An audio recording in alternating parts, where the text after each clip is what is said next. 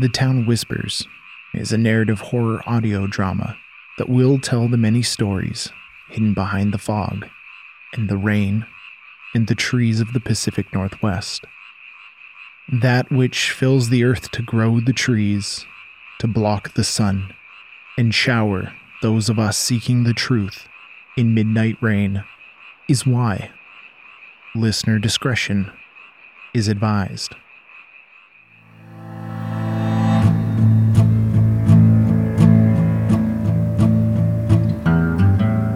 I got the ghost of you inside of my head. What I'm supposed to do, the blood has been shed. He got a dark past in a soul that's unfed. What I'm supposed to do is already dead.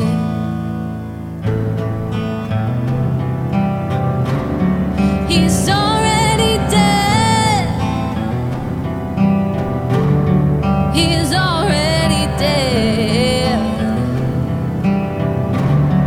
He's already dead.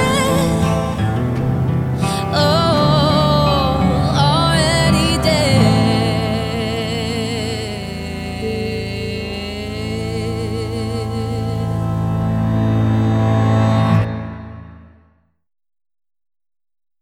Perception is abstract, and not at all absolute. While sunrise can fill the hearts of some, it can illuminate the troubles of others.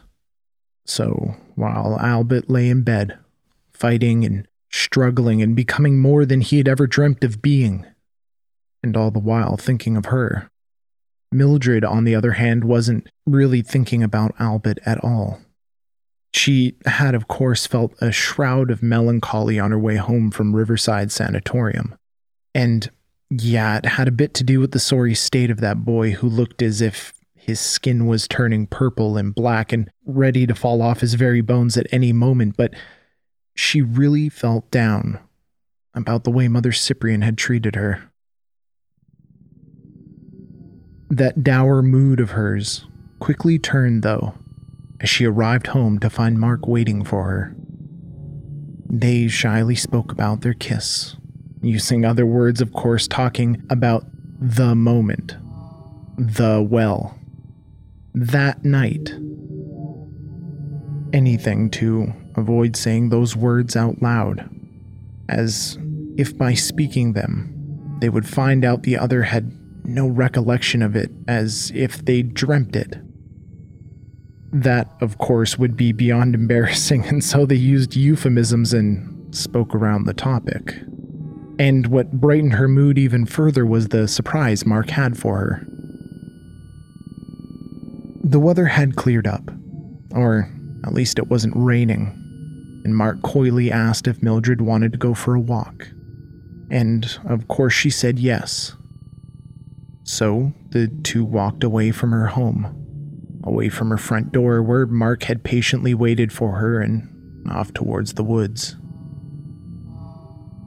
The road at the end of her driveway was lined with muddy ditches filled with pitch-like water, and on the other side of the ditch, weeds had grown tall and died.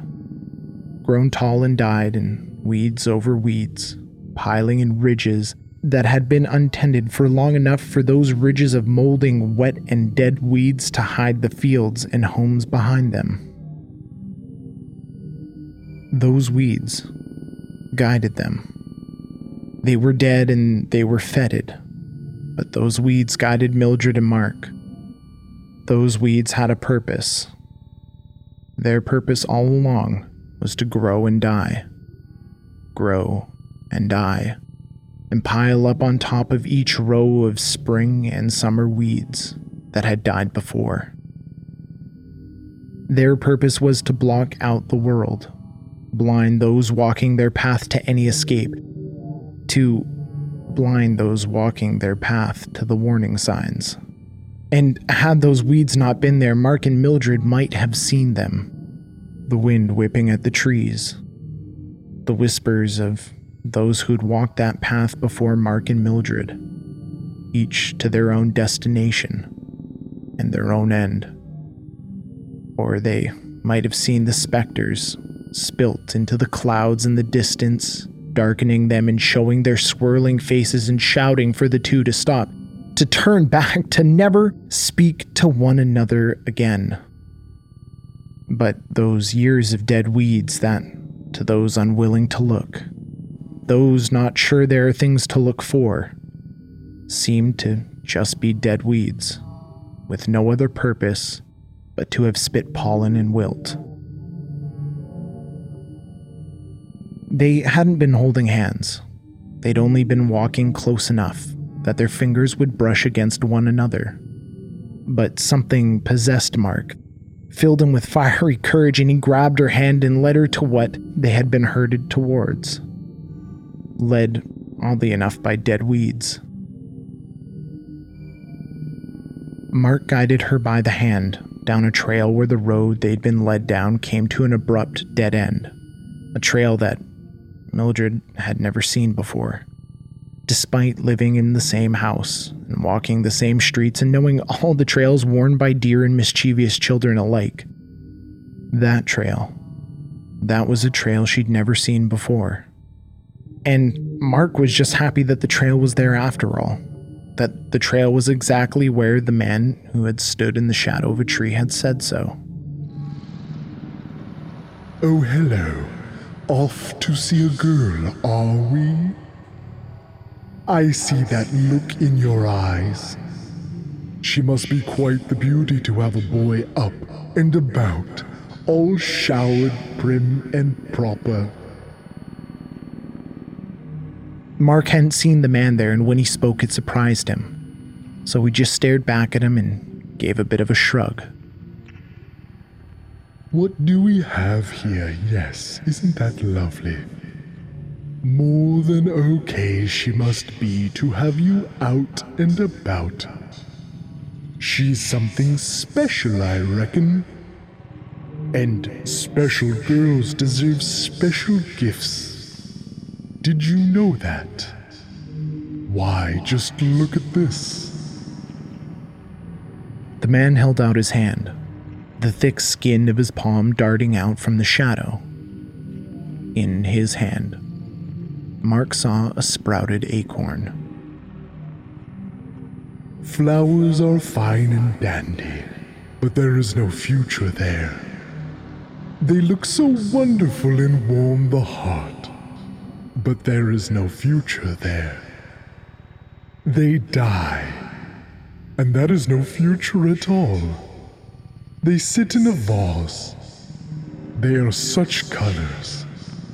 They wilt and they die. You see this? The man in the shadow of the tree popped the sprouting acorn up in between his index and thumb finger, presenting it to Mark. This acorn will become a tree. A tree will sprout from this tiny, curious little thing. It's weak and tender once its shell is cracked.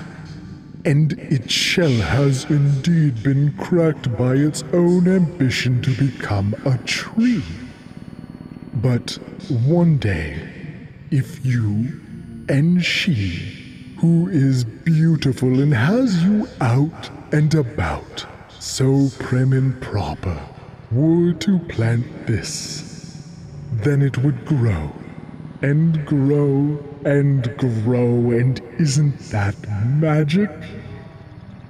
It must be. Mark extended his hand.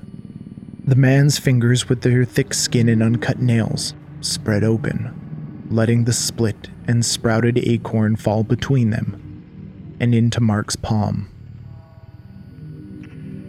Now be a good lad. There is a trail where the road is dead and done, but it isn't really for those willing to look. With that acorn, you'll see it. It'll open for you. Just like magic. You should plant that acorn and think of the future. And one day when you and Mildred, your girl, are good and old, you can visit it once again and see how it's grown, like your, love. Yes, just like your growing love and affection. Mark didn't really know what to say, so he thanked the man and accepted the acorn. He wasn't really romantic, but it did seem like a grand gesture, like something Mildred would enjoy. Mark would of course take credit for the idea and tell her it was a surprise that he'd been planning. And she would be impressed, and she'd want to go to the well with him again and have a few more moments. That was the most important thing. Another moment at the well. That's what Mark wanted. The trailhead was tight and looked nearly overgrown, and Mildred thought that had to have been why she had missed it all that time. But as Mark and then she stepped through, they stepped into a world that she could only have ever imagined existed in the fort, an otherwise dreary and unremarkable town by her own account. The way the trail hugged them as they walked on its narrow back was isolation in its most comforting form. Each corner held the next piece of the secret, which was the path they walked and its destination. And so each turn and twist was more exciting than the last as the anticipation built and boiled inside of Mildred. It bubbled and it frothed, and Mildred's cheeks were flushed with the excitement. She giggled spastically, uncontrollably, as the promise of something new tickled her sides, and then the path just fell away. As they walked into the clearing, her eyes darted left and then right, taking in the majesty of the cathedral she found herself in, an arena of flora, and at its centerpiece a wonderful, perfect ring of mushrooms that looked alien in the clearing, with an earth floor swept and clean. But Mildred stood there with the uncomfortable lingering of déjà vu in the back of her mind. She felt like she'd been there before. Or no, maybe she just dreamt of it. Mark stood there very proud of himself and began to ramble about planting this tree.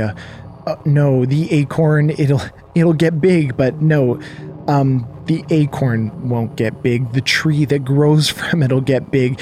And if only he could explain it like the man in the shadow.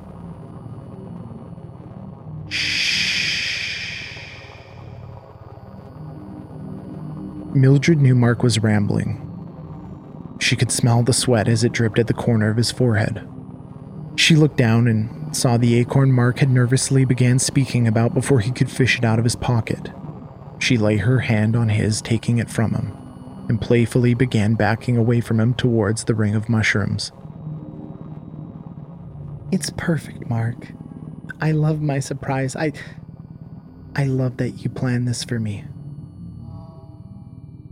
And she did love this surprise, much in the same way she felt a swelling in her chest when she thought of Mark himself. Such a grand gesture, too. No man would do this, create this moment and build something with a woman. Planting something was like having a child. They'd come and watch it grow tall and strong as she and he grew together.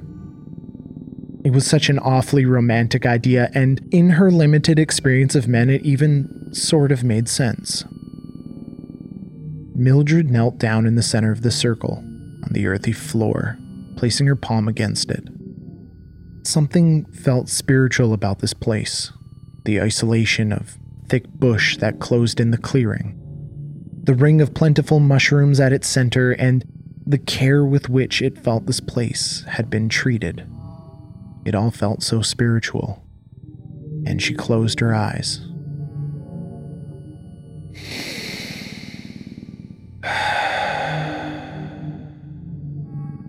She could feel the forest breathing beneath her palm.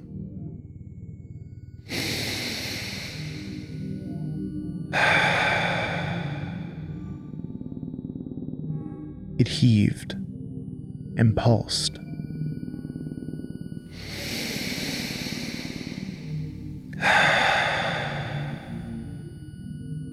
This was the spot. The spot where her and Mark's tree would grow. An anchor tethering them to their past, where they could come and visit this spot in the future. And they could revisit those younger minds. She eagerly pressed her fingers into the packed dirt, the earth digging into her fingertips, the tiny rocks and decomposing twigs that litter and linger just beneath the surface. The detritus of nature. Ouch. She felt a rock or a twig or a sharp root prick her fingertip. Withdrawing her hand from the small indent she'd made to lay her acorn down, she watched as a single drop of blood pooled at the tip of her finger, where she'd been lanced. The dry dirt that stuck to her fingers like little spurs drank greedily and soaked her blood into it. She pressed her finger and thumb together, rubbing that mixture of earth and blood. It felt so smooth and rich. She took up the acorn from beside her on the ground where she'd delicately placed it, and could see the copper tones of her that mixed with the dirt into rich mud as she smeared it over the face of the acorn. Mildred delicately placed it into the hole she dug and brushed the dirt back over it, patting it down with care. A single insignificant piece of disturbed earth where one day her tree would be.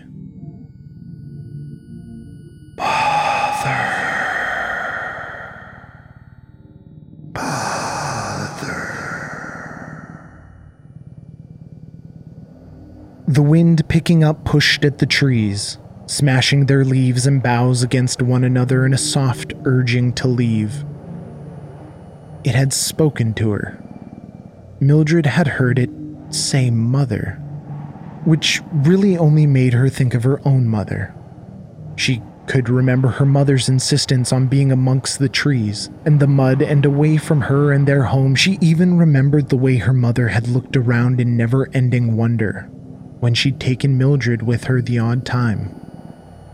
She'd hated it as a child. But maybe there was something beautiful here, in this dreary, know-nothing hellhole of a town which she dreamt of leaving as long as she'd been dreaming. Mildred became acutely aware of Mark's hand on her shoulder, shaking her. Mildred had been transfixed, staring at the sky, staring intently and manically at the sky. And she hadn't been answering him as he called for her, or the first few times he'd shaken her by the shoulder. Oh, it was nothing, said Mildred, chuckling uncomfortably. Heeding the gusts of wind's insistence they leave, the two, well, they left.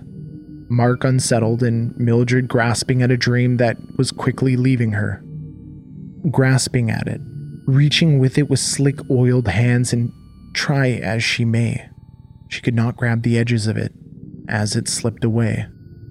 And by the time Mark had been spat out by the narrow entrance that they had seemingly walked through only a short while before, he too had forgotten all about that acorn, that clearing in the woods, the pristine earth and dense brush. As far as Mildred and Mark could remember, they had simply talked, spoken about their moment at the well. They had just simply spoken about that moment and taken a short walk to the end of the street, which simply ended in a dead end. Mildred even forgot the chaotic voice of the wind reaching for her and calling her mother.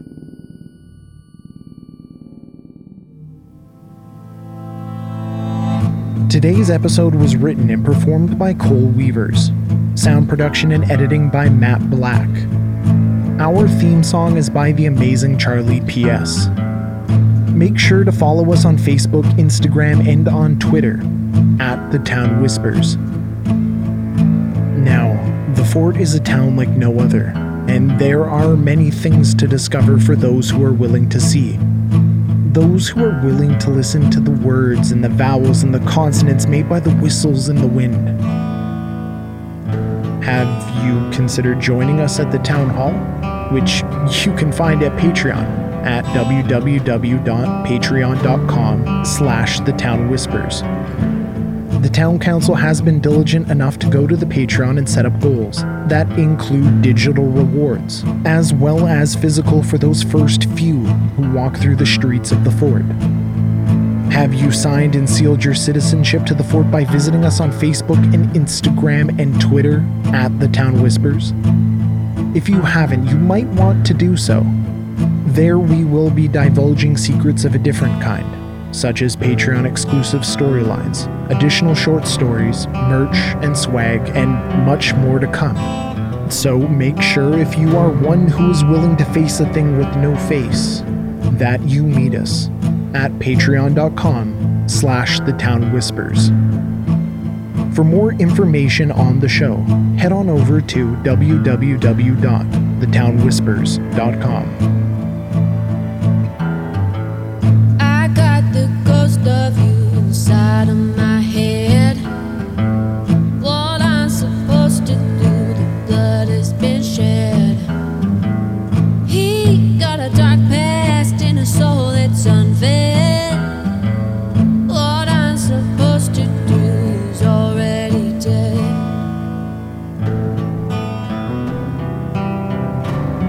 He is already dead.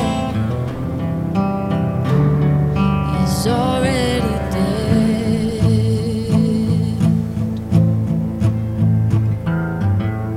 I got the ghost of you inside of my head. What I'm supposed to do, you burned up bridges.